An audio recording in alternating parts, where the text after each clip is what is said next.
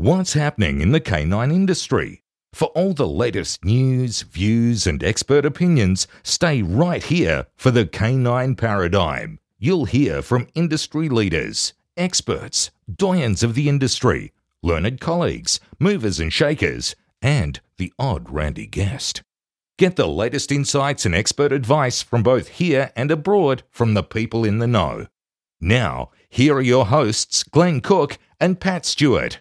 And I'm Lofty Fulton, and I'm out of here. Today's episode of the show is brought to you by the GOAT. The goat. The GOAT. Yeah, he looks like a goat. Yeah, because I was thinking like he's the original, the greatest, the original sponsor. You know when people say the greatest of all time sponsor, but he just is like an angry old goat. A billy goat that eats cans and fucks anything that gets in its path.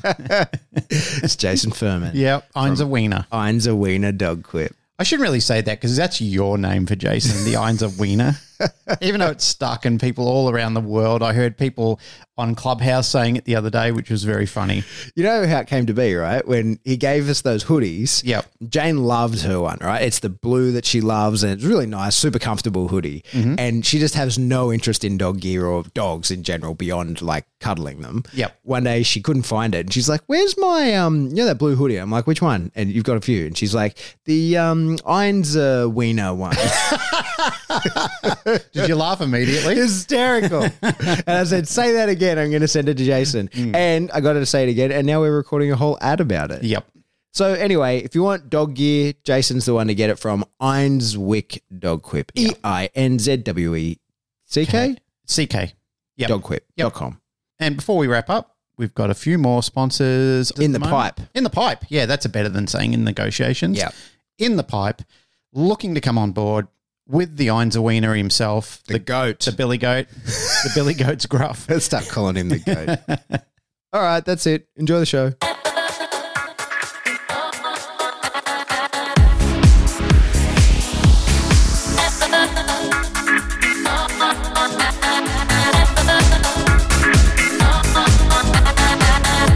Welcome back to the Canine Paradigm. I'm your host, Pat Stewart.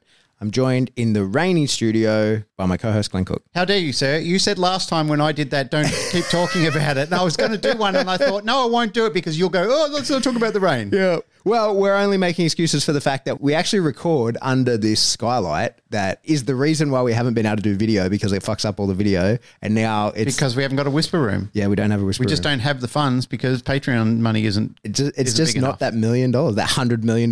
We don't have the Linus Tech finances to get that whisper room. Unless there's a sugar daddy or mama out there who wants to throw it in the mix for us. Yep. They're pretty expensive and they're big too. Yeah, we have nowhere for one. But we want it. That doesn't stop us wanting it. I would actually probably shift my dining room table and put it in the dining room. Seriously, I would put it out there. Yeah. That would be a good place to put it. All right. Well, if anyone wants to buy us a whisper room. But in the meantime, we just have to put up with the rain noise. Yeah. Hey, we've still got so many questions to work through here. Before we do that, I've got a gripe. Yeah, what is it? And I've got to air it. Today on social media, I saw this ad for a new type of harness. Oh. It's a nice sort of tactical style harness. It's got like Velcro where you can put packets on it and, like all sorts of stickers and patches and everything. But what they're doing is they're advertising that this creates no pulling and so forth because it's got a little buckle at the front that you can connect your lead to. All right, yeah. Now, the thing that annoys me about those sort of things, when people see this and they fall into this paradigm of thinking that this is going to magically cure my dog, guys, you got to understand. I know there's a lot of people out there who are going to roll their eyes and they're going to say, we already know what you're going to say. But there's a shitload more of you, like, trust me. And there's going to be people who are listening to this podcast who don't know any better. Now, when you clip that clip to the front and the dog pulls away from you, it's riding the harness into the neck of the dog or it's pulling on the underarm of the dog. Mm-hmm. So either way, it's creating tension and pressure and it's still a form of punishment to the dog that when it pulls into the harness, it's going to feel some form of displeasure for doing it. Yeah. That's the crazy thing about it. That's the thing that really gets under my goat about these sort of things is when they advertise it like, oh, it's got a clip and it won't cause any more pulling with the dog. Mm. It may not, but it's still as prominent as a slip lead, a correction chain, or even a martingale. It's no different. It drives me fucking crazy when I see that sort of stuff. What I think's interesting about the front attach harnesses, so like we address the elephant in the room in that it's actually, depends on how they're used, but it's either punishment or negative reinforcement. That's why the behavior is changing. They are very popular amongst people, who don't want to use tools and also don't want to train, right? But you are using a tool and you are training by using that collar. And so that harness, I should say. I had a very funny conversation with someone one time who was pitching everybody use the no pull harness and demanding it, in fact, because it was at a dog school, like a little local club thing. And someone turned up with a check chain and they were demanding, no, you can't use that. You have to use the front attach harness. And I, was just a dickhead and kind of probed a little bit and was like, how come? Like, I don't understand. Right? Like, why would that be different? Like, oh, well, like it's stops the dog from pulling. I'm like, how come? How come it stops the dog from pulling? And it's like, as the tension goes into the leash, kind of twists the dog and it becomes uncomfortable. And I was like, oh, wait, hang on. So in order to relieve the discomfort, the dog adopts a new behavior. So negative reinforcement. Okay, got it. It works via negative reinforcement. Okay, cool. Understood. No problem. I understand. Like, no. I was like, no. We're good with negative reinforcement. Sweet. Happy to use it. Ready to go. So there's that. That's funny. But with those no pull harnesses, what I have observed many, many times, because lots of people use them, heaps of people around my area just say that's what they work their dog on because they go to that dog club and everybody puts them on them. And for the most part, if your dog's not a really committed puller, it kind of does work a little bit. But what I've seen is that most dogs actually like consistently pull a little bit, because what happens is, especially on larger breeds, is the buckle of the, not larger breeds, like mid-sized breeds, staffies, that kind of stuff, the buckle hits them on the knees. And so it's actually quite uncomfortable for there to be no tension in the line. And the dog ends up sort of figuring out that if there's just a little bit of tension in the line, it's not so much that the no pull harness becomes uncomfortable, like the front attached no pull doesn't quite activate. And it's not so much that the handler identifies that as pulling on the leash and wants to, do something about it.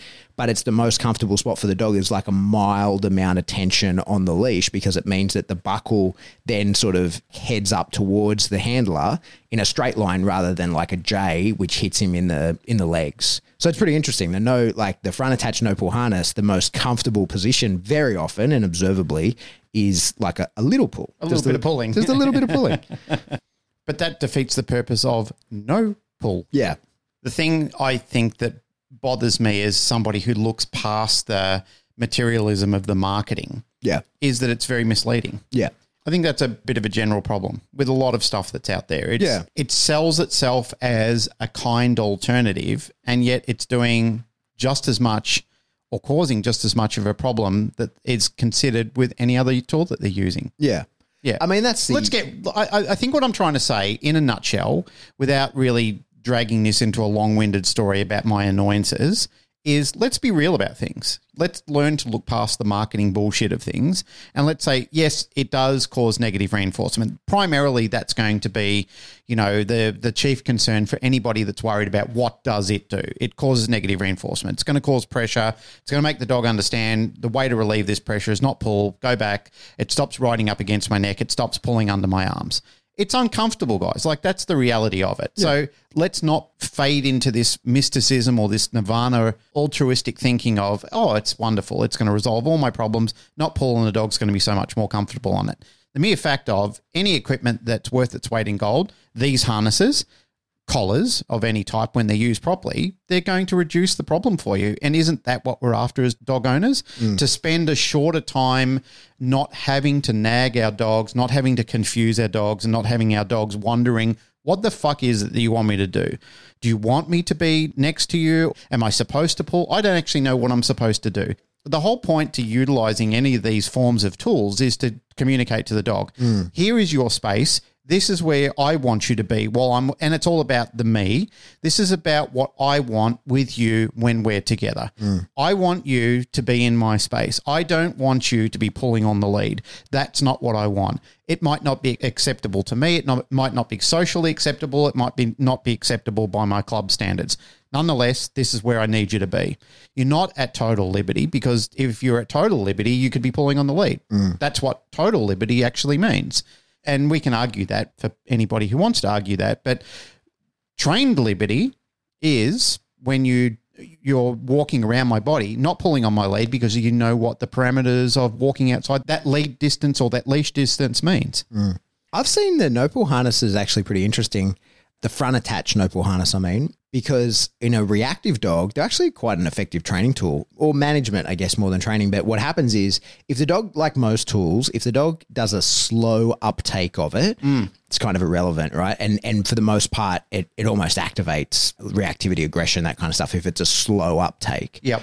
But if you get a dog that like lunges hard in those front attach harnesses, very often the dog kind of flips. Yeah, they do like a bike stop where they sort of upend. Yeah, and they kind of end up facing away from what's creating their activity. Their front end will jump up into the air and flip around backwards. Yeah, they actually can be a kind of an effective tool for like those kind of reactive dogs because it's a fucking aversive experience, right? Yep. So like when the dog does that big bark, lunge, growl, and so long as it's fast, the dog kind of has a very aversive experience, but then finds itself with its back to the threat. Yeah. And so will change its behavior pretty rapidly. The only issue is they then go for the slow uptake usually, right? So that doesn't happen to them. Can I just say that although it sounds like I'm very neg against harnesses or any type of equipment, I'm actually not. I'm actually neg against the mismanagement through marketing that people put out there. The bullshit. The bullshit. That's what I don't like. Anyway, on to greener pastures. Let's talk about more questions from our guild. Yeah. So Guild? Should I call them a guild? Or yeah, it's perfect. Yeah, that sounds nice. We're all part of the team. I think we got up to Ashlyn Carroll last time, who asked us to talk about overtraining and the effects it has, especially regarding puppies and young dogs. And then there's a comment under that from Caitlin Barty that says, if they pick this, then how do you know if you're overtraining, especially if you have high drive dogs? If I'm going to lead into this, I kind of think that I would probably relate it to the no more, one more time paradigm. Mm-hmm. We're going to overuse that word paradigm. I'd probably relate it to that. I think that overtraining a dog is fundamentally like overtraining at a gym. Mm-hmm. There are schools of belief from most people that I've spoken to who are reasonably good at gym work. And I'm not talking about people who are bodybuilding for competition or anything like that. I'm talking about people who are fit, go to the gym to stay fit, to keep a body sort of posture or whatever they're doing. Most of those people have told me over the years that if you're in the gym for any more than 45 minutes, you're wasting time. Mm-hmm. Like you should be there, you should be efficient, you should be working on what body posture that you're working on, and you shouldn't be overworking those areas as well. Like you should know not to work yourself to complete and utter fatigue, to pain points. I relate it fundamentally to what I believe is the best way to train a dog. I don't believe a dog should be trained into distress. Mm-hmm. I think that when we talk about stress, and we often do, it comes up in multiple circles that I'm in. It always seems to come up on chat groups on the internet. NDTF is a constant bubbling discussion point about stress and how much, when to stop, what to look for, observation points and so forth.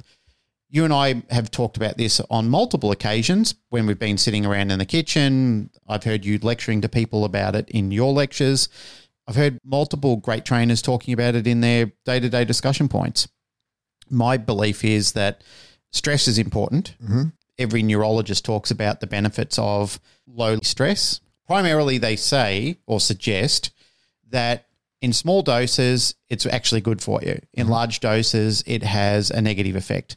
Causes glucocorticoids to go out of control, starts creating, like a washover effect, can create an amygdala hijack again. The brain can start panicking. You can go into physical and mental distress over those sort of things. Mm-hmm. So in my opinion, I think they're the things to start looking out for. Like we did an episode a while ago, and it's an ongoing thing where we suggest that people know thy dog.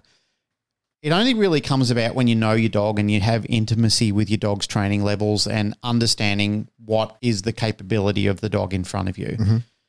To look at the individual dog and say, what is this dog capable of? That's hard when you're doing it for the first time to know where that is. For me, the way I answer this, it was a question we answered in NDTF the other day when a student was concerned about what sort of correction they should use when we were talking about the application of using positive punishers or even negative reinforcement. My suggestion to them and to anybody else, anybody who's listening, is we always begin at the bottom up, never from the top down. Mm-hmm. So we always gauge it on the reaction of the dog. I've even heard you talking about similar conversations about the old way to introduce an e-collar based the new way to introduce an e-collar. the old mentality of taking a dog in the field where it wasn't surrounded by anything, where there was nothing, the dog wasn't interacting with any other forms of stimuli, and then finding the level where the dog twitches the ear. Whereas the new way of thinking of it was more pairing it with food to find out when the dog will react, and you get that Pavlovian sort of response. So as we've unpacked in previous discussions, it's not always that easy. Having these sort of discussions, and depending on who you're talking to and the person's skill level and how attentive they are to minor stimuli or minor variations in behavioural reactions, it's a hard one. It really is. Your thoughts? Yeah, I think that just the very topic of overtraining can take many, many forms. Probably needs a little bit more definition. But I think what is excess is anything more than you need. Yeah. And so I think that when I apply that template to all forms of training, that's what I think is overtraining. And like you're talking to the overtrainer, like I've fucked up some dogs from overtraining. There's a lot of ways you can do that. I think that one of them that I experienced a long time ago, but quite badly, was just not reinforcing heavily enough. So reinforcing, all positive reinforcement, no pressure on the dog. Yeah. But like I've got 100 kibbles, so that's 100 reps. And so I was for sure overtraining because like I gave the value of each behavior, like the value of a kibble, right? Rather than like, some sort of variable jackpot of reinforcement.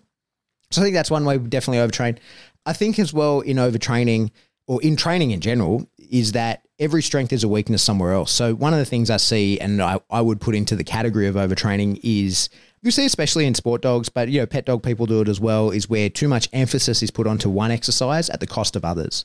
Down in motion in PSA is a really, it's a 3-point exercise, right? And I see people like putting heaps of, in the level 2 at one point, I mean, that part of it is 3 points. You see a lot of people creating a lot of risk in the way that they're training it, like putting so much value into it, both like negative reinforcement and positive reinforcement, that the dog can get a little bit hectic around the idea of the exercise. The dog might even offer it because you put too much value in it.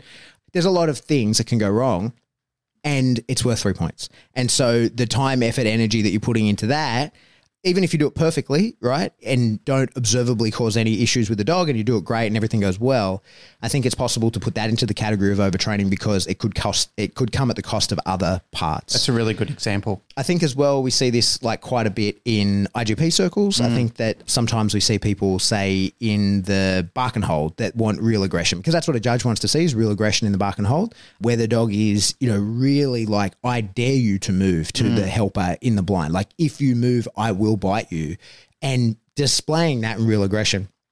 And of course, it depends on the judge, but people win world championships with their dog barking in prey. You know what I mean? Sometimes I think when we see people overtrain that, especially with a young dog, they create aggression and big feelings in the blind, which is fine. But then that sometimes comes at the cost of livability of the dog. One of the things that's really interesting to me is where you see people putting a big emphasis on barking with real aggression in the blind. And these are people that will score in the high 70s. And they're sort of saying, the judge wants to see real aggression in the blind, and that's true. Probably the judge does. And at most, it's going to be like, at the most, it's going to cause a 2-point sway, right? At the most. That's probably even extreme. It's probably more like a half point, 1 point. And if you're playing in the high 70s, it's kind of like there's other places you should look to recover points rather than the way that your dog barks, because that real aggression is going to cause a mindset that is difficult for you to manage the dog in other places. Whereas, of course, and I'm not anti-real aggression in the bark and hold. Just a few weeks ago, I was up in Brisbane with Cheryl Chaffee, national champion IGP competitor, and her dog is fucking aggressive in the bark and hold. And he's a really good, she's the national champion. The dog, it's all there, right? And for her, that is the difference of winning and losing, because she's squeezing every point out, and she wants the real picture. She is a judge. She wants the real picture in the dogs and blah, blah, blah.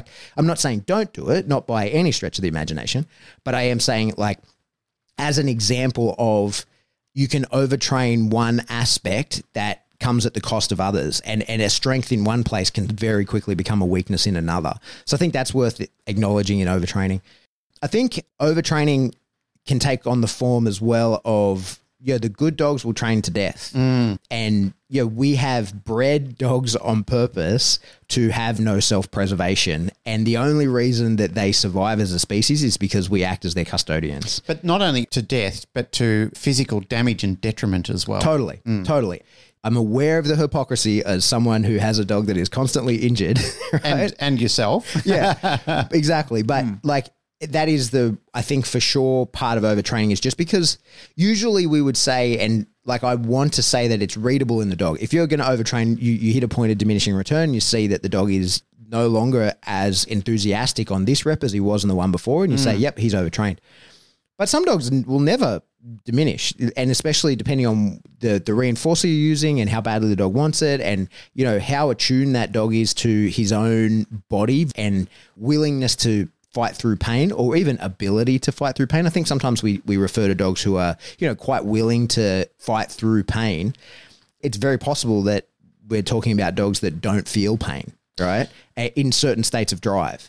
And so as you could for sure, and I know people whose dogs have died on the field because they've just not paid attention to the fact that the dog will not stop in the same way you will feel and some people as well. You see marathon runners fucking collapsing in the marathon, right? Yeah. Because of the amount of drive that I have, the drive and determination to be successful will turn off my ability to read my own body. And so, you know, as custodians of the dogs, that's our job, is to not allow them to do that to themselves. I remember a while ago when you were talking about an example with Rip where I believe you were suggesting that as his father, you knew when enough was enough for him, but he didn't. Like, he didn't know how to control his own emotions, how to control what time he should go to bed and so forth. But you knowing him well and knowing how he's going to respond to things tomorrow, I think you talked about that, and I thought that's a really good example. He's not in a position, and if that's comparable to some of those really high drive dogs,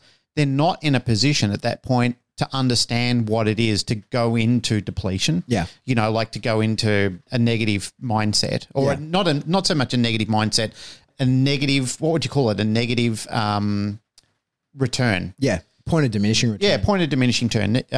Because they just don't understand it. They're not in a position to understand it. Their mind is somewhat immature at that point in time. Their desire to want something is so great that they don't understand the outcome, what's going to happen. Like they don't understand what the pain they're going to live with, the destruction it's going to cause them. Yeah. Mate, it's the same thing with me. The other night, for some reason, I was watching something on TV and I thought it's going a little bit further than what I usually like to be awake, than what I'm comfortable with. Well, mate, I pushed through. I was fucking tired. Then all of a sudden, because my circadian rhythms were out of whack, I couldn't go to sleep properly. Yeah. I started to get anxiety about it. And then the more I tried to push myself into sleep, I got up. I followed some of the advice that I learned from Matthew Walker from his book. I got up. I started doing things and I felt tired. Then I went back to bed. Then I looked at the time and thought, I'm only going to have 5 hours now. I'm going to be fucking stressed. So that made me stress more. And all of that made me have a really shit and a very unproductive day. My mood was all over the place. Like, let me tell you, I was literally a bubbling mess the next day because I pushed myself into uncomfortable territory. Yeah. That's kind of overtraining or overdoing something. And you mentioned something earlier before, which triggered me. I was watching something on Instagram. It was an Instagram reel the other day where two guys were talking about the livelihood of two billionaires. And one guy had made an absolute squillion where the other guy had made a shit ton of money. You know, both billionaires.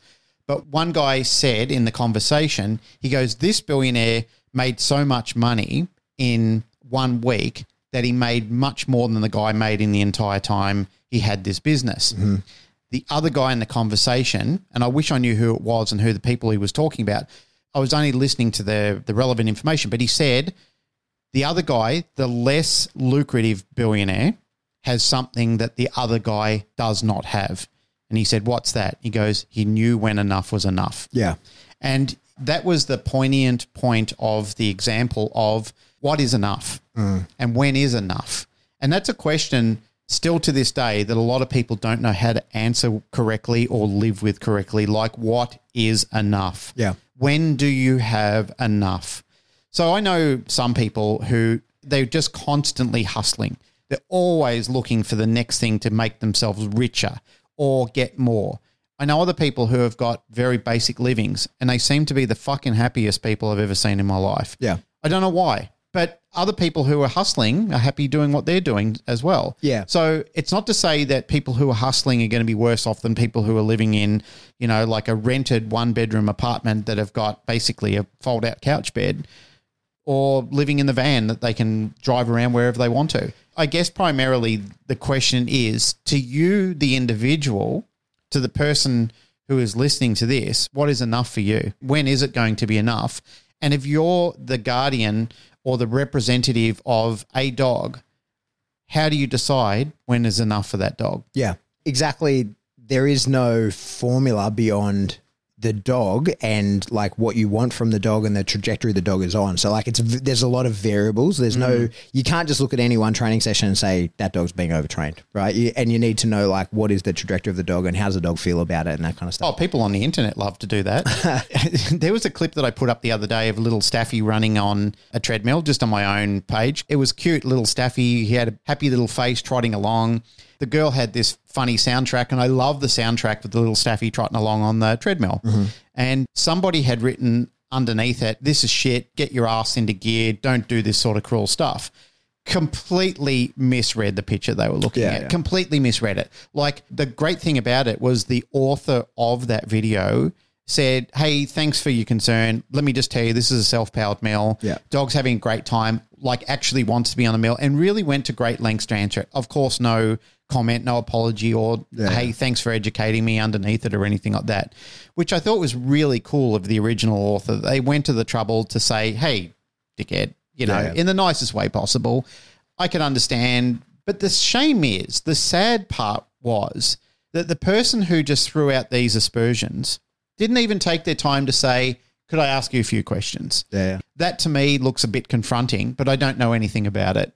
Do you think you and I could have a bit of backwards and forwards to try and at least alleviate my mind on what I'm seeing here? Wouldn't that be nice? Wouldn't that be a much better world where people would actually doing polite things like that to each other? Yeah.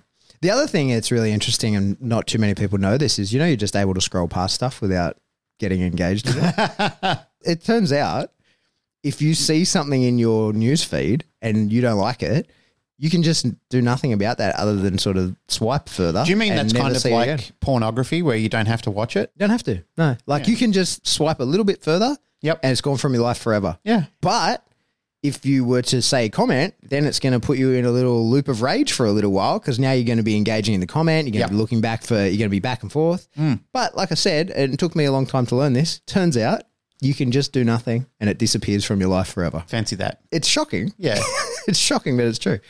One last thing I did want to say on overtraining, I think as well, and this is probably more to the point of, I think, what Ashland's asking is like, you know, young dogs and people training too many things and turning little like puppies into little prank monkeys. And I think one of the issues with that is, like, I've done that as well, you know, I've done that for sure, is that one thing I've learned is it's kind of, with a young dog, I really only am interested in building the characteristics of an adult dog that I want to train, rather than training a puppy to do the tricks that I will want an adult dog to be able to do. So for me, when I get that puppy, all I'm interested in really is his brain becoming, not brain, let me rephrase. All I'm interested in him really is turning into like all I'm interested in really is that he grows to have the attributes of the adult dog that I want to train to do the things. I'm absolutely not interested in training to do the things with a tiny puppy for a lot of reasons. First of all, it's highly possible you can overtrain, turn them into little prank monkeys. That's most likely what's going to happen. But also a lot of the things, especially when you look at people who want to, like, this is my dog, I've had a couple of pet dogs or whatever, I'm going to get the sport dog, it's going to be my world champion dog, I'm going to be the best in the world. And they put too much pressure on that dog, like social pressure, not just like, it's pressure of expectation, not like necessarily physical training pressure. But also a lot of the things that you're going to teach a dog are really specific ways to move their body, right? And if you teach them to them as a puppy, they're going to be in a very different body by the time you're being assessed on how they do those things. So one of the funny things I see is like people teaching little puppies to heel, and you're going to be teaching that puppy to heel for like the next 8 months at a minimum, because like he is going to be changing and his reference points in how he's going to heel is going to be changing along the way. So what you're better off is just like teaching him to be cool, right? Teaching him to be like a little dude that you enjoy hanging out with. And then when he's full size, go like, all right, in the next week, I'm going to teach you how to heel. And that's all it'll take, instead of like, luring him into position for the next 8 months, right? And so like you do what you want. And I think the issue is there's lots of examples you see of people like who do that. So you look at Omar von Mueller, right? Yep. Like he's got a young dog, well, it's an adult dog now, but even as a young dog could do a million things. Monkey. Yeah, but he's exceptional. And the dog is no doubt great as well, but he is exceptional at training the dog. And so when I say don't train young dogs to do stuff because there's no point and you'll overload them and blah, blah, blah, of course someone will pull out the video and go, oh, really, Pat? Well, here's Omar von Mueller doing this. And to you, I would say you are not Omar von Mueller. And he's taking his time. Yeah, and he is the exception. He's not the rule, right? Yep. And so I think that's probably the case. Like I think anything more than you need is overtraining. Yeah. Excess is always excess. I think the one thing that I've tried to encourage people, and I'm trying to say this respectfully without making it sound derogatory to anyone, is don't be the Joe Jackson to your Michael Jackson. Because people have said to me before, well, would Michael Jackson ever have become so great if it wasn't for Joe? Well, that depends on how Michael Jackson felt about what Joe did to him. Yeah. And that's the same thing that you've got to consider. Like Michael Jackson wasn't entirely happy about how his childhood played out. Yeah. The pressure and what he got pushed into. Now, you might say, well, it made him great, but did it? Did it make Michael Jackson a complete and happy person in the long run? Because when he tried to convey how he felt, he wasn't always happy and he wasn't always complete and he never had a childhood at the risk of becoming what the world deemed him to be great. I don't know if he ever believed that was the truth. It's hard for me to actually know the truth, like the full story of that, because I've never sat down with Michael Jackson and asked him. But I've heard interviews where he's talked about it. Yeah. I've heard interviews where he's talked about the incredible pressures that Joe Jackson put him under. And that's the thing that I guess, is that the right thing to do to a little puppy? Is that even the right thing to do to a dog, to demand greatness onto the dog, to push it to those points, to push it into fatigue where you're happy as the handler of the dog, the owner of the dog, because the dog is pushed into those areas for you, but is the dog really happy? You know what'll fuck you up when you think about it too much? All of that gets under your skin sometimes. Yeah. What fucks me up when I think about it too much is the tortured existence of so many artists who perhaps wouldn't have brought us their amazing art had they not lived that torture. Yeah, I agree. There's a lot of good artists. A classic one is, what's the name of the song by the Foo Fighters? Dave Grohl does a solo of it just on acoustics. The lyrics say something like, breathe out so I can breathe you in. And I think that's just, like, I get fucking shivers when I hear the lyrics of the song. Everlong, that's the one.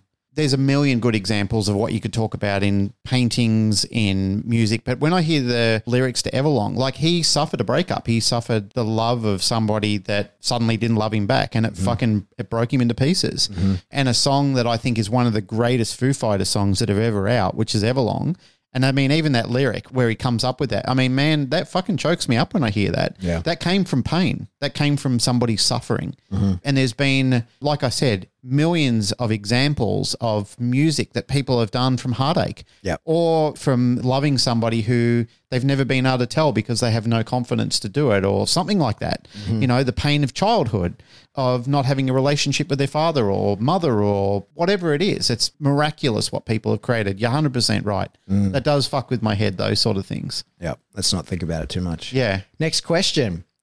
Selenius Gertz. Why do you call yourself Selenius, Ben? Why do you do that? Did you say maybe his real name? I don't know. Anyway, Ben Gertz asked us. That's a question that needs to be answered now. Or have we just outed his secret identity? Sorry, mate. Sorry, mate.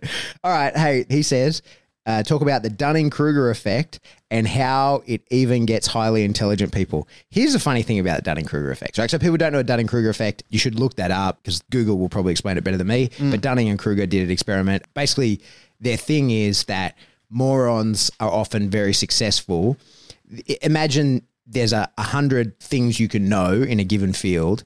People who are low intelligence but very high enthusiasm. Ignorance is bliss. Yeah, it's very high confidence. So low intelligence, very high confidence, and say you know 5 of the 100 things can often become industry experts because of the way that they so confidently say those 5 things. Whereas an actual industry expert lives in constant self-doubt because they are more intelligent and say they know 80 of the 100 things that you could possibly know. They are aware that there's 20 things that they don't know and spend their whole life in concern over that What if they are found lacking over those 20 and therefore never have the confidence that the other person has and therefore never become like, you know, the pillars of authority in that space, all right? It's a very common thing. But here's what I know of the Dunning-Kruger effect is everybody thinks that they're the one that... They're killing it. Well, no, everybody thinks that, like, everybody that I know that's aware of the Dunning-Kruger effect says like, oh, that's me. Yeah, I'm the person that knows 80 of the things and is constantly living in self-doubt over the others.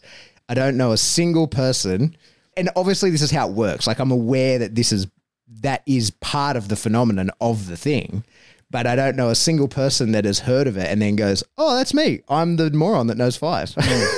And so we all, in the dog space, everybody talks about the Dunning-Kruger effect, but maybe you're Dunning, not Kruger. Right?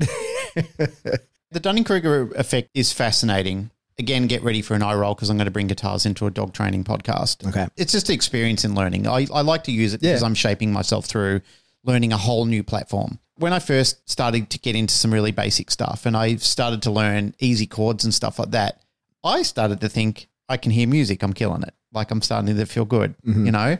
But the reality is, and a lot of the good mentors online, some of the people who are really worth following and really good guitarists, really patient, put out a shitload of free content and really juicy, really meaty content for people to get their ears, eyes, and hands on. They talk about how just when you think you've got to a great stage in guitars, you realize that there are all of these other techniques and methods that have to go on top. Like you have to layer these in, you know, like vibratos where you can make the strings move to give it a bit of body and just differences in using sharps and flats and so forth in the way that you fret up and down, doing good bar chords and everything like that, like actually learning how not to vibrate or make a humming noise when you're playing or not to squeak strings and so forth. There's so many fucking disciplines. Yeah. And you kind of start off thinking, oh, yeah, I'm sounding great. And I remember I played something to my mum on the phone and my mum goes, what's that? And she said, oh, good on you, Dale. You sound, I can hear something, but I don't know what it was you're trying to play me. And that for me was the killer. And then I realized, I'm in the Dunning-Kruger effect now because I kind of felt good like, oh, yeah, I'm making some really cool music. The reality is like I'm just a beginner and I'm enjoying it. I'm enjoying being a beginner and learning to do something. I have stages where it's incredibly frustrating. And then I think back along the lines of learning how to train dogs and especially in bite work training and so forth. And remember all the, you know, the first time I took a Roddy on a rag and I did it well and everybody said, oh, you know, I did a good job and was all patting me on the back. And I thought, oh, yeah, I'm fucking great at this. Then I remember having a dog which I transferred onto a sleeve one day and it didn't go to plan at all. The dog was nervous biting. It was kind of like being an accordion up and down the sleeve, you know, hitting at one end and the other end. And then you could see the dog entirely lost its confidence. So because I didn't know what I was doing, I fucked the dog up a little bit. I allowed the dog to lose its confidence. I had no place putting the dog onto a sleeve that early in my training. It was a good experience for me. I was young. I was enthusiastic. I saw other trainers doing something similar. So I thought, if they can do this, I can do this. You know, there's no reason why I can't do this. But the dog wasn't ready for it. It just didn't have the confidence and the drive to be able to push through something like that. My presentation wasn't all that good. There was a lot of things that I didn't do really well. But for me, that was pivotal in my learning. Not so much for the dog. I did get the dog back. It wasn't a horror story entirely. Sure. The way I got the dog back was I stopped insisting that I had to do it and I went and asked Boyd. So I said to Boyd, I don't know what I'm doing wrong here. And he came over and he showed me and he said, you're taking too many steps. Like you've gone from, instead of staying at 1, 2, 3, you've gone 1, 5, 9, 12. And he said, some dogs are ready for that and some dogs aren't. Primarily, that's why I keep insisting on people working on that millimeter, centimeter, meter. I know I harp on about it, but if you can relate to that and you can think about it, it can save you from fucking things up because it's simplified. It's just a simplified version that you can relate to easy. It's a metric system of measuring things out. Instead of cutting something too long or too short, you can look at it and go, that's how I need to cut it. And that's how you need to do something when you're shaping any form of exercise. For me, all of those bad experiences were some of the best learning experiences that I've gone through. Now I'm older, even though I still feel the frustration, even though I still get mad with myself when I can't fret something well, or I can't figure out a problem, in business or in sitting down with an employee or training a dog or something like that, I kind of look at it and still remind myself, what are you telling everybody else in this situation? The answer is, what's the lesson? What am I learning here today? What was I supposed to learn from being in this? Not like, fuck the world, you're all pieces of shit and I don't know anything and I'm so stupid. Instead of negatively phrasing the situation, I just asked myself that question, what did I learn about today? It didn't go my way. Maybe it wasn't supposed to. Maybe I was supposed to meet this person halfway and I refused to do that. My ego got in the way of a good relationship here. I have my own issues with Dunning-Kruger in that, like, I'm a good dog trainer. I'm good, right? I'm a better teacher than I am on the tools, but I'm still very, very good on the tools. But then I go to an event like, last year when I was at PSA Nationals, and what I have the skill of being able to do is, like, I can hang with the big boys. I can hang with people who are better trainers than me, of which there are many, many, and sort of disguise myself amongst them and pick up what they're doing. And like, I totally acknowledge, like, these guys are way better than me. They've, they've titled and trained more dogs than I've had hot dinners, but like, I offer value. I know what I'm doing and I'm progressing. And the more time I spend with those people, the more tricks I learn from them. And my skill set is in training people to do complex things with dogs. And like, I'm really comfortable in that space. Right. Yep. And that's fine. But then I'll do something like go to an agility trial, like or watch like a world championship agility trial. And I'm like, I don't even know what I'm watching. And people are doing shit, and like, I'll hear some agility people like talking about, like using terms, that I'm sure relate to their position relative to the dog and the obstacle and that kind of stuff. And I'm like, I don't even know what the fuck you're talking about. Like, I don't have a frame of reference, and I am so far, like, I just don't have a fucking clue. And And if you were to ask me, can you train it? I know we've had this conversation a million times. If you were to ask me, can I train a dog to do agility? Like, yeah, of course I could. And at a local level, I could probably be the best. Basic and tactical, for sure. Yeah. But like at a local level, I'm fine. I could be the best on my street, no problem. Right? But then I watch and I can watch world champion protection dog trainers and go like, you're not going to surprise me. I'm going to be impressed by things that you do for sure. And I'm going to want to be as good as you, but you're not going to surprise me. You're not going to blow anything out of left field. I'm going to be fucking impressed, but nothing's going to blow my mind because I know the stuff. I'm reasonably good at implementing it. Right. But then I watch something like that that's just outside of my wheelhouse and I'm like, oh, I don't. And I've coached people in agility in the basics of like, not in the doing of it, but in the like, hey, this is how you would raise a dog. Yeah, exactly. Right. Yep. But then I watch like world champion level stuff of it and I'm like, like I don't even deserve a place in the fucking crowd, let alone like I couldn't stand on the field, not a fucking chance, which is cool, right? Like that's part of being in. And then what happens with me then is I'm like, okay, now like I'm obsessed with this for the next 6 weeks. Like I have to at least be able to hold a conversation with these people, right? I have to at least be able to understand the terms that they're using so that I'm not embarrassed to be around them. And that's how the Dunning-Kruger effect affects me for sure. I'm Dunning and Kruger in the same day, depending on who I'm talking to. I'm like, oh, everyone shut up. I got this. I know what the fuck's going on. And then I can change crowds of people and be like, fuck, I don't know anything. That makes me relive times where I've had shameful conversations with people where I've answered things where I had no fucking place doing it. And I think I've talked about it on an earlier episode. I can't remember if I have or not. I know, I'm pretty sure I've told you and I've told other people where there used to be this forum that before Facebook got really popular called Dogs Online, where people used to go and type things out to each other. Everyone who's been around for a long enough time has been on there.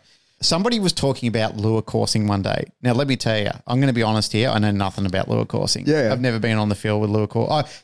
Tell a lie. I have been on the field with lure coursing dogs. I've watched it. But there was a conversation which I chimed up in. And there was somebody in the conversation who was a fucking expert at lure coursing. And they said, stop the conversation, everyone. Glenn's here. He's going to tell us how it all goes down. And I got fucking called out big time. And, mate, to be honest, even though I was over my head, I insisted that I had to have a dog in this race. Yeah. And I kept fucking, like, not only did I reach rock bottom, I went and got fucking dynamite so I could blow a hole in that face. I just kept going lower and lower and lower until finally I just disappeared off the conversation. I sat there one day and I had to have a conversation with myself where I was thinking, fuck, man, like you really have dug yourself into a hole now, and everybody there knows that you're a dickhead in this conversation. Yeah. That was confronting. That was a hard thing for me to do, to have a word with myself, to say, look at all these people. You've got all the eyes of the room on you right now. Every single person is watching what you're going to say next, not in admiration, in bemusement for what a fuckwit you are. But mate, it took me a long time to come to the recollection of that, and only when I really could not go any further. Yeah. Like I'd literally hit the molten core of the planet before I fucking pulled myself out of it. Now, that was hard for me to admit. That was hard for my ego to allow me to bow out of that conversation. And it wasn't for many years later that there were several people in that conversation. It wasn't for many years later that I actually apologized for my part in that conversation. I said, and they go, look, man, I know, I get it. I understand that in some areas you've got big pull, but in Here some you don't. And here you don't. And like you said about the agility, same thing for me, mate. Like, you know, there was a girl that worked for us who did NDTF a while ago, Rachel, who still to this day, like she's pulling first and seconds at big trials in agility. Anyone who wants to know anything about agility, I would say I'm going to link you up with Rachel on Facebook, and the two of you can just go off and do your thing. Yeah. And I do that regularly now. I match people up on a regular basis. When people say to me, hey, mate, I want to get deep into the weeds of nose work. Somebody did it today from one of the courses. They said, really interested in doing this. I said, great. I know the person that I'm going to hook you up with. I'm not going to waste time trying to do it. I'm too busy and I'm not the right person to speak to. Here's the right person. You two speak, go away, and happy nose working. Because for me, it would be, all I would be doing is stalling them, wasting their time, and it's just something that I don't have the time to do. That comes back to that, don't let your ambitions get mixed up with your capabilities. One of my favorite sayings. Yeah. I almost think about that on a regular basis and say it to people on a regular basis, because I just think I'm going to save you the hurt. I'm going to save you the fatigue, the embarrassment, and all the negative emotions that are going to come your way by getting yourself into a position that you just can't dig your way out of. I'll tell you a funny story about when I was full of shit. Is that when you were in Afghanistan? You jumped into the river of it? No. Right. So a big chunk of the time that I did in the army was in the tag. Yep. I'm pretty sure I can talk about. Yeah, this is all open source. So the tag has what does tag mean? The Tactical Assault Group. Right. So it's the Tactical Assault Group is what's called it's domestic counterterrorism. Yep. And the Army's Tactical Assault Group, there's two. There's a Tactical Assault Group East and there's a Tactical Assault Group West. There's one on the East Coast and one on the West Coast. And they are considered the force of national last resort, right? Right. So it is like there's no one else after them. And so it's a big deal for the tag to be used. And the tag is basically like it's the big black death machine that turns up to fix a problem, right? So anyway, I spent the majority of my army career was in the tag, the Tactical Assault Group. And so there's two land platoons. There only has to be one, but there's usually two land platoons, a water platoon, and a sniper platoon. Mm-hmm. And so the land platoons have like primacy over a land assault. The water platoon has primacy over a water assault, and then there's snipers that will assist in both. So anyway, the landies and the wateries were away, and only snipers were around. And I was the sniper platoon sergeant at the time, right? And they were away on an exercise and something was happening at the base and there was a parliament. They were building this new thing, which has since subsequently been built. The plans were in the works to want to upgrade this facility. Mm-hmm. And a big part of it was a like ginormous training facility for the wateries, right? Now, I've never been in water platoon. I don't know fucking anything about water platoon. Even though I was in the whole thing, I don't scuba dive. And that thing is scuba diving, right? Like that's their thing, right? They assault a ship and you wouldn't even know they were on the ship until it's too late, right? Like that's the idea. So anyway, we get the call from the CO, mind you, because the whole army, like the whole unit's all over the place and the guys were away in Queensland saying, Pat, there's a parliamentary spending inquiry here at the base and they want to know about, there's like a couple of, like however many it was, tens of millions of dollars to build this dive facility that the wateries have asked for. Mm-hmm. And basically they're here as a bunch of senators and parliamentarians and all these people are going to make the D on whether you're getting the money to build this facility for the guys. And we've got to run the watery demo.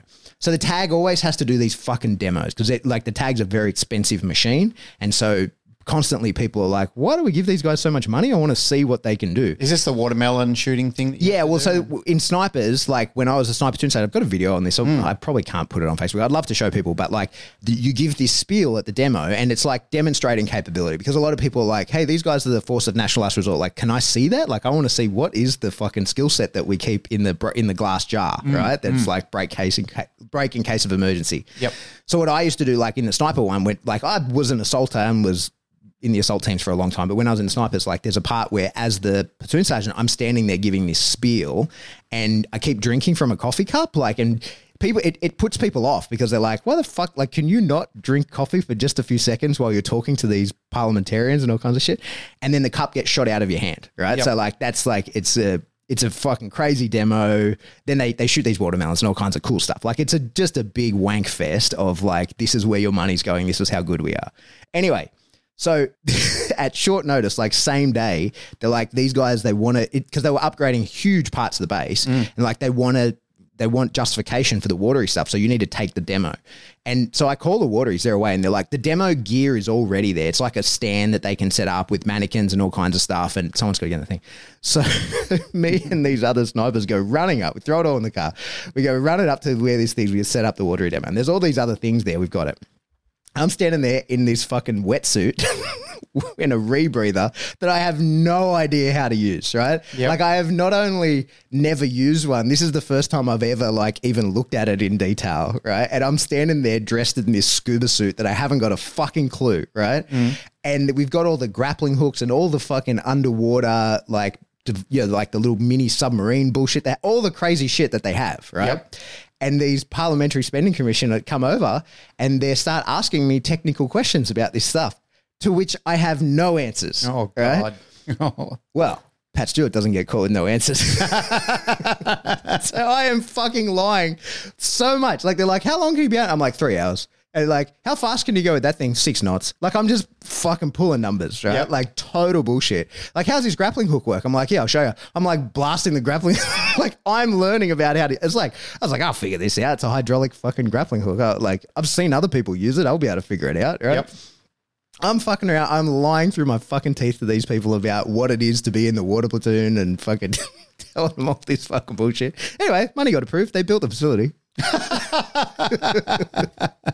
So yeah, that was when I was. Are you sure we can put that online? Yeah, it'll be fine. Okay. I was wildly out of my depth. Okay. But yeah, it was pretty funny. And then when the wateries came back and they were like, oh, I heard it went well. They're going to build the thing. I was like, yeah. And I was like, hey, how fast can that thing go? And I wasn't like too far off. I was like, how long can you use those rebreathers for? Like, I wasn't too far off everything that they said. I had an understanding of their capability. I just didn't know. If you'd asked me to get in the water with it, I would have drowned for sure. But I had an understanding of what they were capable of. That wouldn't have been a good look if... Oh, mate, if they'd asked me to demo anything like beyond standing there, I would have drowned in front of them. And I would have gone down the ship too. I would have drowned. I would have I wouldn't have put my hand up and been like, oh, actually, I'm one of the snipers and we just got told to come up here and do this. I would have been like, I would have saluted and just sunk to the bottom of the pool. Anyway, all right, moving on. Yes. Susan Pickett-Hoy. Different ideas on how to teach kids to train dogs as 4-H is ramping up. Maybe ideas for games and focus exercise.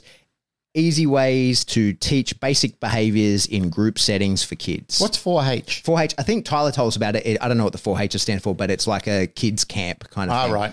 Yeah, okay. So it's like a summer activity kind of thing, I imagine. And they do like... I guess it's like a more targeted kind of scouts, like they go to dog training camp, I guess, or whatever. Yeah, that's all I know about it. Tyler told us about it one time. That's my only intro to it.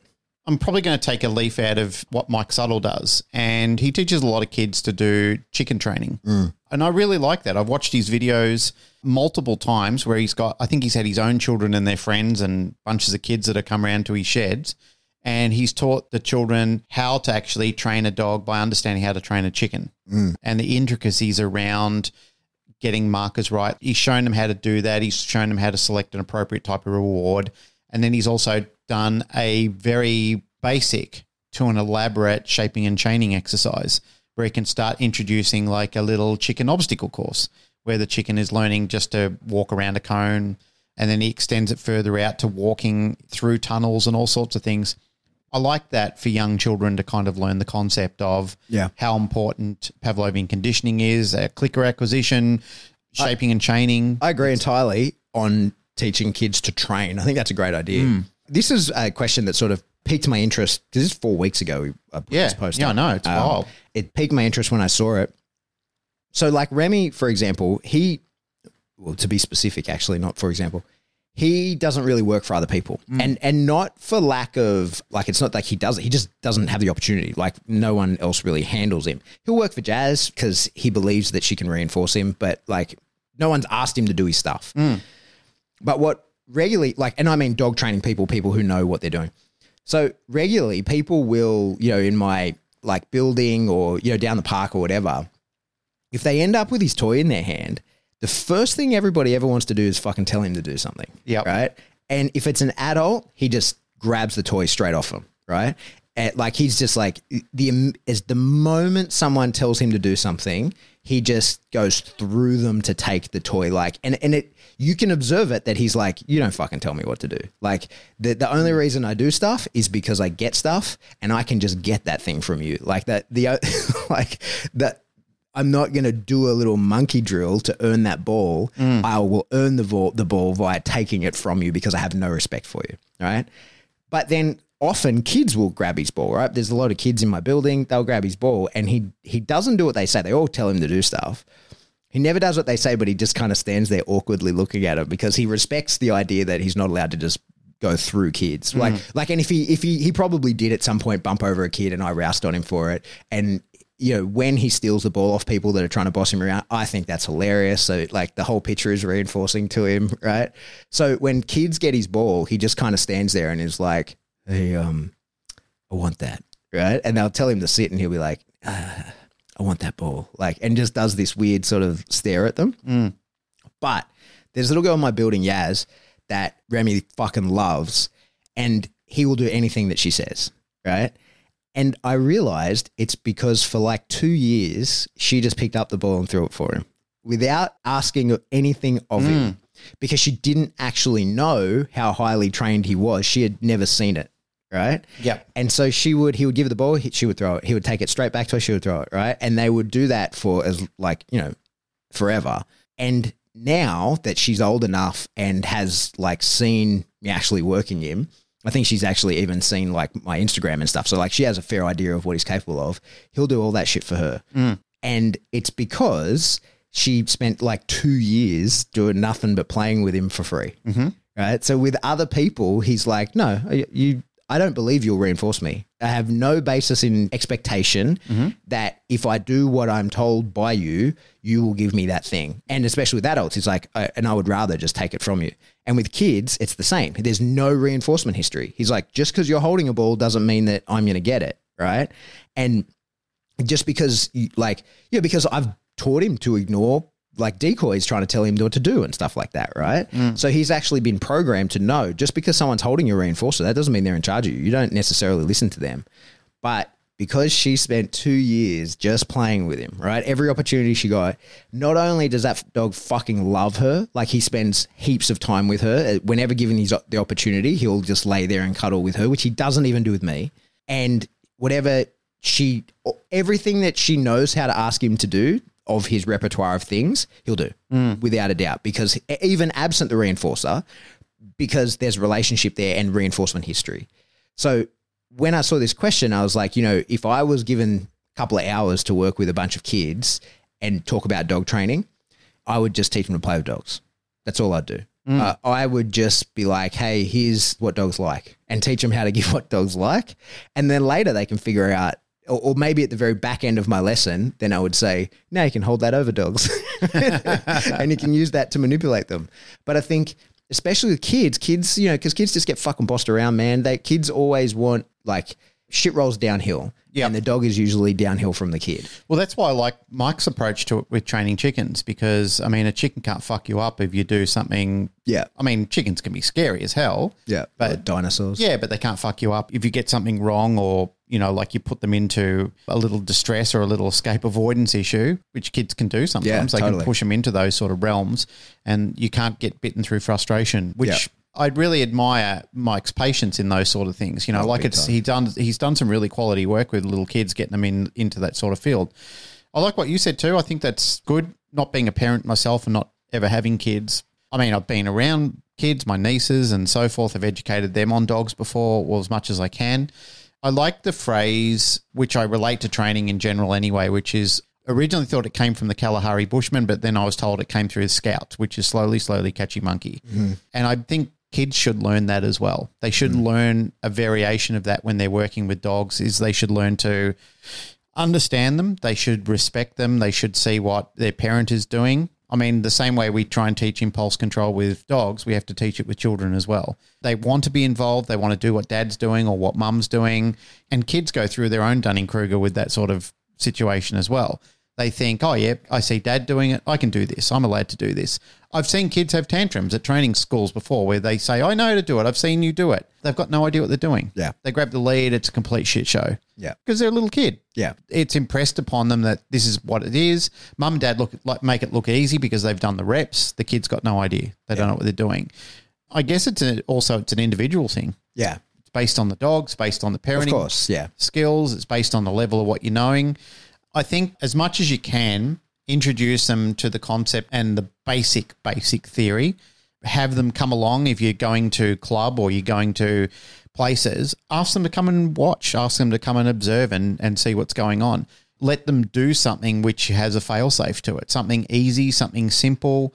It's the same way we try and teach young puppies, or what you were talking before, is don't put too many demands on them. Yep. Let them have a much wider circle that they can work on. You know, dogs and children are very much like a router. They're always trying to work out how to knock the edges off it to turn a square into a circle. That's just what a life of a dog is, or even somewhat degree to children to adults, is we're always trying to find the shortcut in everything. Yeah. How do I take the edges off it? How do I make this easier, simplified, so it's going to work to my advantage?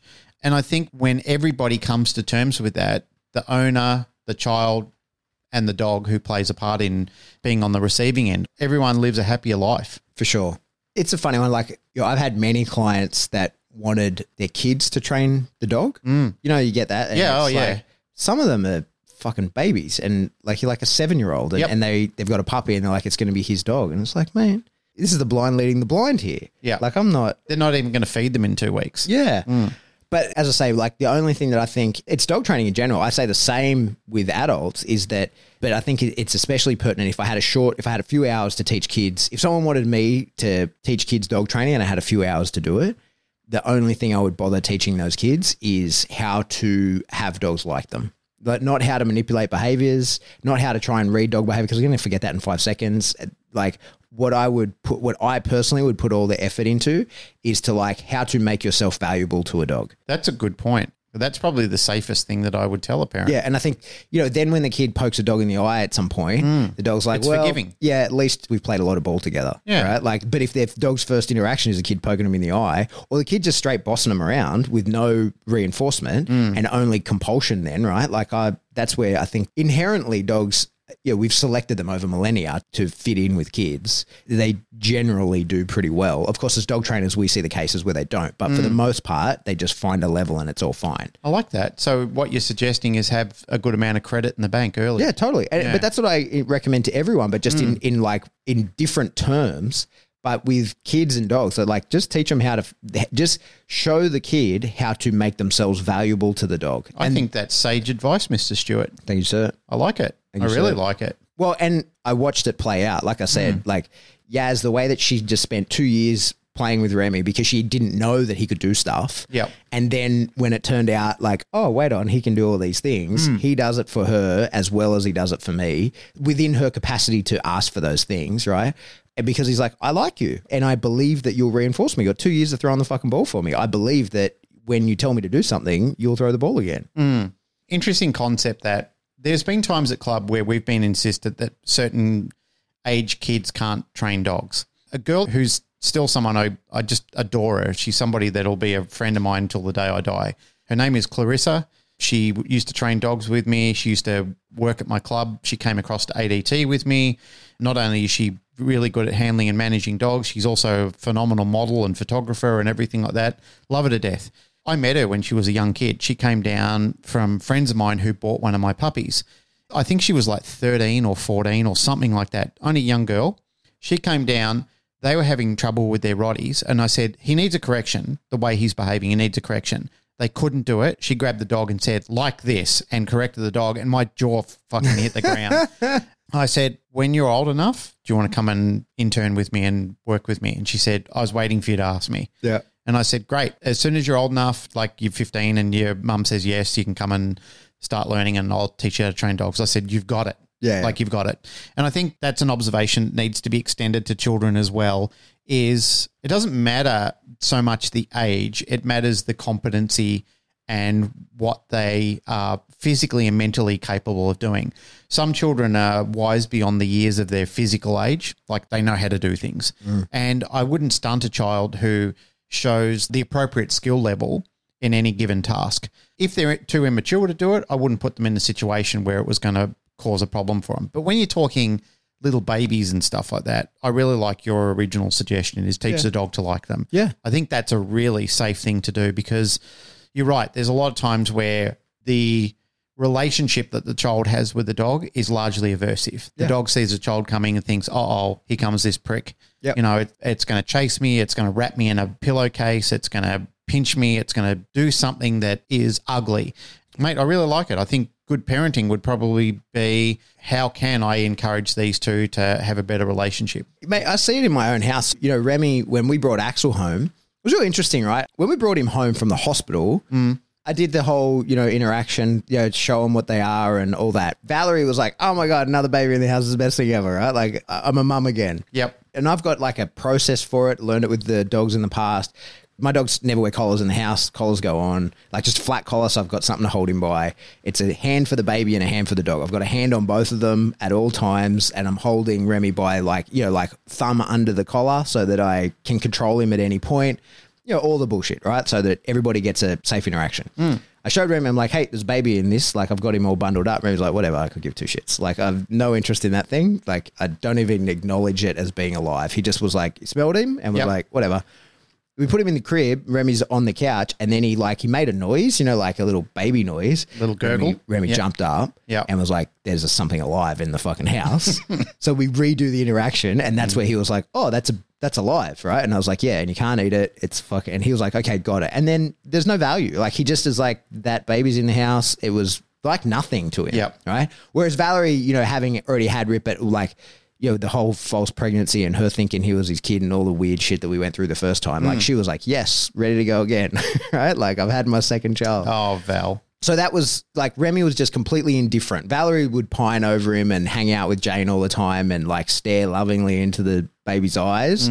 Whereas Remy's like, it may as well be a football in the house. He had no interest until he started eating. And now he sits in the high chair and Remy dropping all these food. Drops food everywhere. That's like Chad Mackin's leaky toddler. It is exactly that. Yep. Because now Axel has value to Remy. And Remy enjoys his company. He is the leaky toddler. Yeah, but he has value. So like, he's like, oh, you gave me nothing. You can't play with me. You can't interact with me. You can't do any of the things that I want to do. But food falls out of your chair sometimes, and now I like you, right? And so it went from indifferent to like, oh, I quite like this kid, just because he had value to him. And that's all I think that like with young kids, with any kids, step one is show the dog this kid has value to you, right? Like, you want him around, not like weirdly obsessed with him and like, but just like good things happen around this kid, whether they come from the kid or from someone else. Like, there is positive, not just even positive associations, like value, like he provides me something that I want. Yep. And then it's home and hose. The dog will take a lot more bullshit. When the kid accidentally pokes the dog in the eye, the dog will be like, well. Yeah, I like it. I think that's really good advice. Yeah.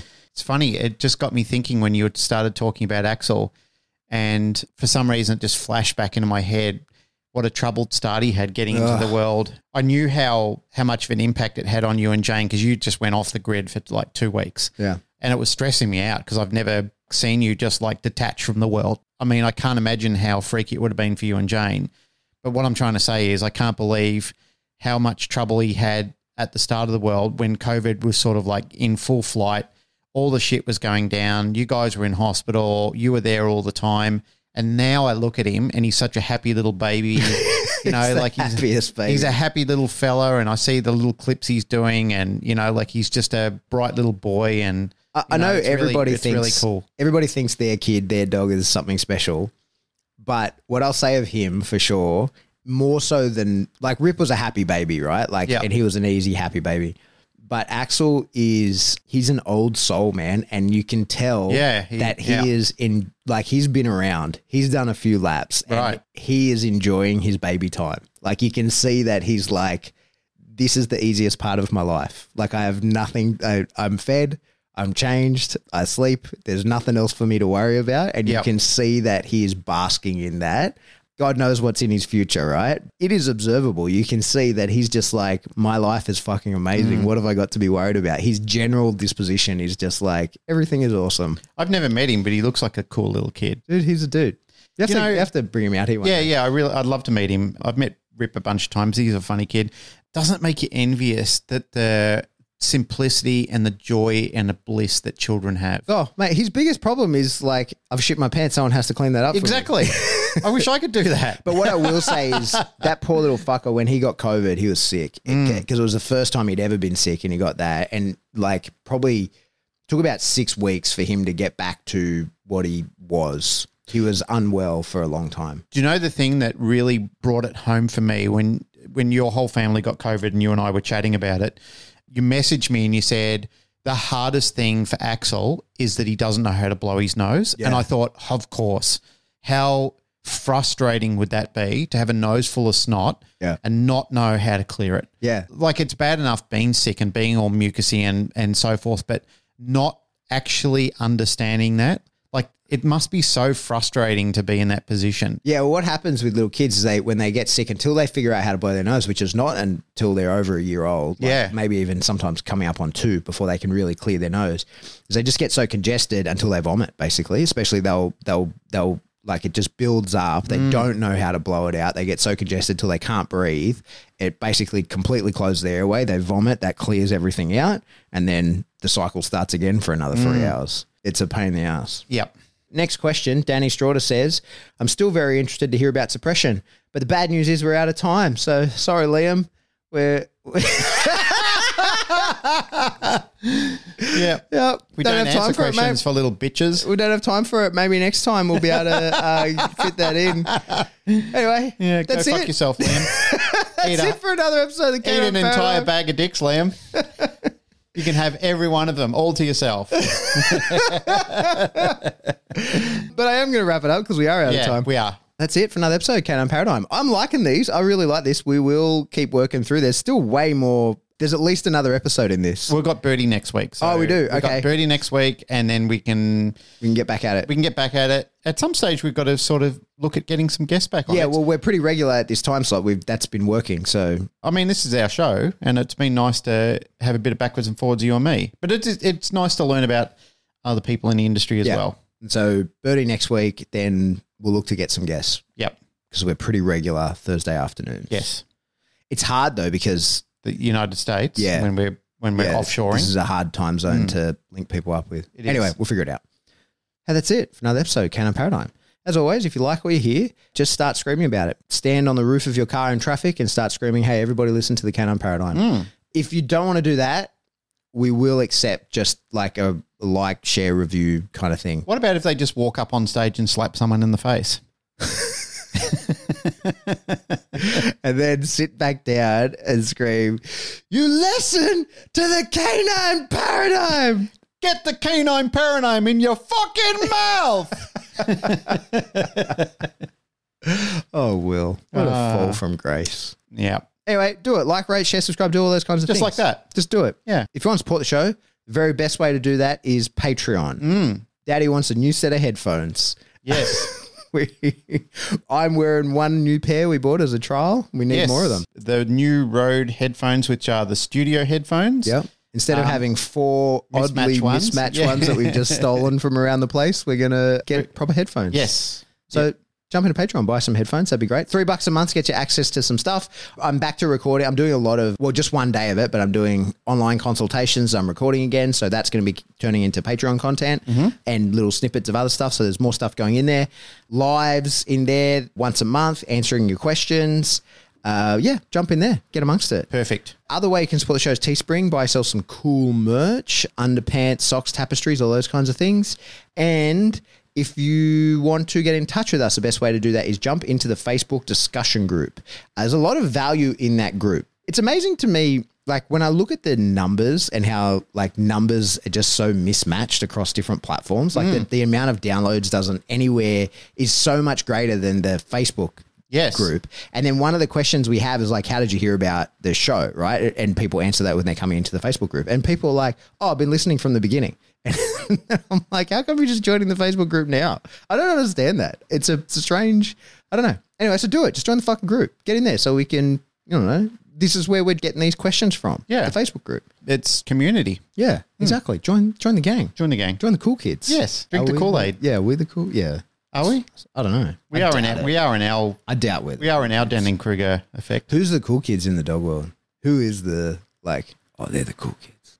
Well, it depends on what sort of circle you're in, I guess. That's a good question. And that probably ranges from, you know, you'd have cool kids in your agility group. They all think they're cool. Yeah. If you're looking at it from a sporting dog group, like a working dog group, you kind of look at it and go, they're not the cool kids. We're the cool kids. We're doing the cool stuff. But to them, you know, like they've got all their jackets on. Yeah. They're running around. Their dogs are going crazy, jumping hurdles, doing all sorts of fun stuff. So every group has who they consider their cool people. You know, it's like church groups. People who aren't religious look at them and go, oh, fucking look at these guys. Whereas people who are religious go, oh my God, these guys are rock stars. Like they're as close to Jesus as you can get. You know, like it depends on what floats your boat. I'm doing crazy hands here. I got crazy fists coming at you. We need a YouTube version. Yeah. Did you ever watch the Chappelle Show? Yes. You know who doesn't watch the Chappelle Show? So you know there's that skit, The Player Haters Ball. Yep. We used to have, so when it talked back to the tag, when I was in the Landies, we used to have a shirt that said Lamb Platoon, we don't even know you and we hate your guts. It was from the Player Haters Ball because we were the cool kids. Landies was the place to be. Anyway. Wasn't it amazing? I know we're trying to wrap up. Wasn't it amazing how he made that series, and because of the Chappelle Show, he's heralded as the GOAT. Yeah. You know, the greatest of all time in comedians. Yeah. And he just literally disappeared off the face of the... I mean, he's got his reasons. Like, he got jack of being controlled and being manipulated and so forth, but he got offered fucking squillions, like absolute 50 million or something like that, a ridiculous amount. Yeah. But he just walked away. Yeah. Because he knew enough was enough. Well, they had taken advantage of him. There's a lot to that. There is a hell of a lot to it. Yeah, I saw the interview he did with that. And then Netflix did the righty by him, which was really cool. Yeah, and they stuck by him even when he went through all that shit. Yeah, but so when they bought it from Comedy Central, so they owned it. And so the big issue, I think, like without boring everyone with the details, but he never owned the rights to it. Like they paid him to make it and paid him not very much, which was a lot to him at the time, but then made so much from it. But he didn't get any like percentage of that.